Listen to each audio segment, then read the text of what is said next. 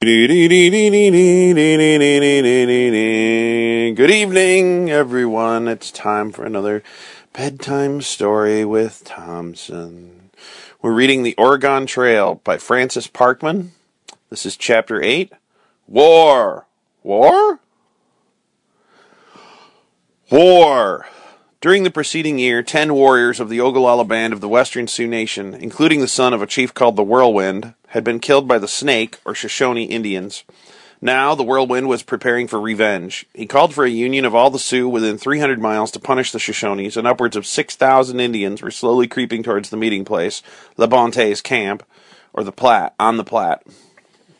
There, some would begin their warlike ceremonies, then set out for the enemy country. "Here's my chance, Quincy," I said. "I came out here to study Indian life. Now, if you're with me, we can live in the midst of them, join a village, sleep in one of their teepees, see how they prepare for war. Let us be off to LaBonte's camp." It did not happen just that way. One morning, a young Indian brought unhappy news to us at the fort. The horse, as this Indian was called, came to inform us that Henry's squaw lay dangerously ill in the Whirlwind's village a few days' journey away. Henry was anxious to see his squaw before she died and to provide for their children whom he loved.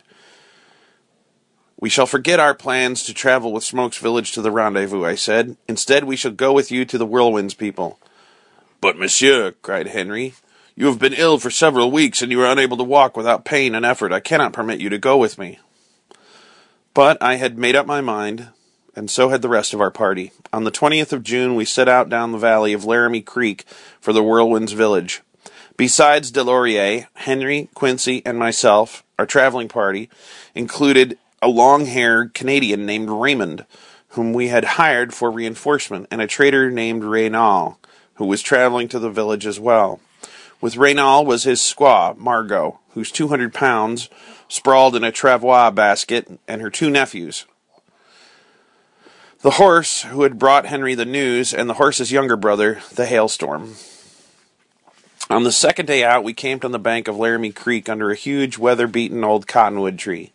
We decided to stay here and wait for the Whirlwind. His location and movements were uncertain, but he would surely have to pass by us on his way to LaBonte's camp. Besides, our horses were almost worn out from the rough ground, and I, myself, was in no condition to continue traveling. Henry sent the horse on ahead to scout for the Whirlwind's people and to deliver a message to his squaw. She and her relatives were to leave the rest, and push on as rapidly as possible to our camp. After several days of rest, good water, and an abundance of game to eat, my strength began to return, but I was growing increasingly disturbed by the Indians' delay and cursed their untrustworthiness. At last I announced, "Tomorrow morning I'll start for the fort to see if there's any news about the other war parties." That night, the horse returned from the Whirlwind's village. The chief was 50 miles south of us, moving slowly, and would not arrive for at least a week. Henry's squaw was coming as fast as she could with her brothers, but she was dying and asking every moment for Henry. Henry's manly face became clouded and downcast. "Monsieur Parkman, if you are willing, I will go in the morning to find her." Quincy offered to ride with him while I headed to the fort for news, so at sunrise the three of us left camp. At the fort, I was told that 2 large villages from Minneconjou Sioux had come 300 miles from the Missouri River to join in the war. They were gathering at Richard's Fort, not too far from Fort Laramie. I decided to ride over there, and what I found amazed me. It seems that the Sioux had met up with a company of emigrants heading for California. These emigrants had discovered that they were too loaded down with supplies, especially with Missouri whiskey, so they decided to sell some to the people at the fort and drink the rest. Therefore, the sight that greeted me was one of squaws stretched on piles of buffalo robes, shabby Mexicans armed with bows and arrows, Indians, long-haired Canadian trappers, and American backwoodsmen displaying the well-beloved pistol and bowie knife, and all were drunk. The next morning, back at Fort Laramie, I was talking to a trader named McCluskey when I saw a strange Indian leaning against the side of the gate. He was a tall, strong man with heavy features. "Who is he?" I asked McCluskey. "Why, that's the Whirlwind, the feller what's made all this stir about the war," said McCluskey. "That's always the way with the Sioux. They never stop cutting each other's throats. Instead of sitting in their lodges and making buffalo robes to trade with us in the winter, they go out looking for fights. If this war goes on, we'll have poor trading with them next season, I reckon. The traders had all agreed with McCluskey and set about trying to convince the Whirlwind that it was also in his best interest that there be no war. After all, in a war, the Sioux would lose many horses and would not have time to hunt buffalo to trade with the white men. By now, the Whirlwind had grown bored with all the preparations for war, like a child grows bored of his favorite toy, so he agreed to give up the war.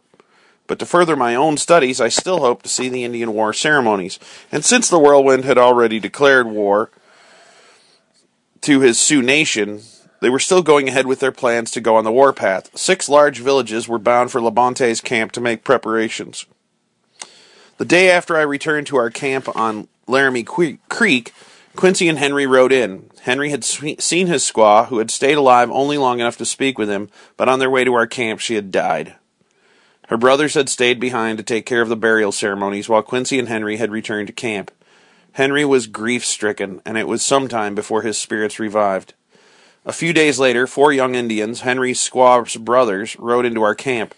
They joined us for dinner, and we passed the pipe afterwards. I asked them where the Whirlwind's village was. "There," said Mato Tatanka, the youngest brother, pointing to the south. "They will reach here in 2 days." "Will they go to the war?" "Yes."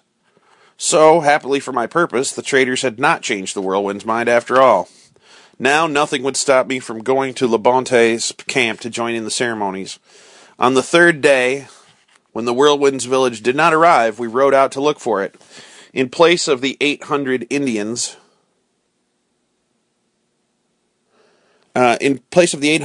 we expected, we met one lone savage riding towards us on the prairie. He told us that the Indians had changed their plan and would not come for at least 3 more days. The Indians' fickleness bothered me, but I would have to wait. 4 days later, a wild procession hurried in haste and disorder down the hill and over the plain below. Horses, mules, dogs, heavily burdened travois, mounted warriors, squaws walking amid the throng, and a host of children. Soon, as if by magic, 150 tall lodges sprang up along the stream. The lonely plain was transformed into a swarming camp. The Whirlwind had arrived at last. But would he go to war? At length, the answer came. After all their preparations, the Whirlwind and his warriors had decided not to go to the rendezvous at LaBonte's camp. Instead, they intended to pass through the grim, lofty Black Hills and spend a few weeks hunting buffalo on the other side until they had killed enough to furnish them with a stock of provisions, the necessities of life. Fuel, food, clothing, hides for their lodges, strings for their bows, coverings for their saddles, glue, thread, ropes, and vessels to hold water. The buffalo supplied all these. And we're out of time. See you next time. Good night.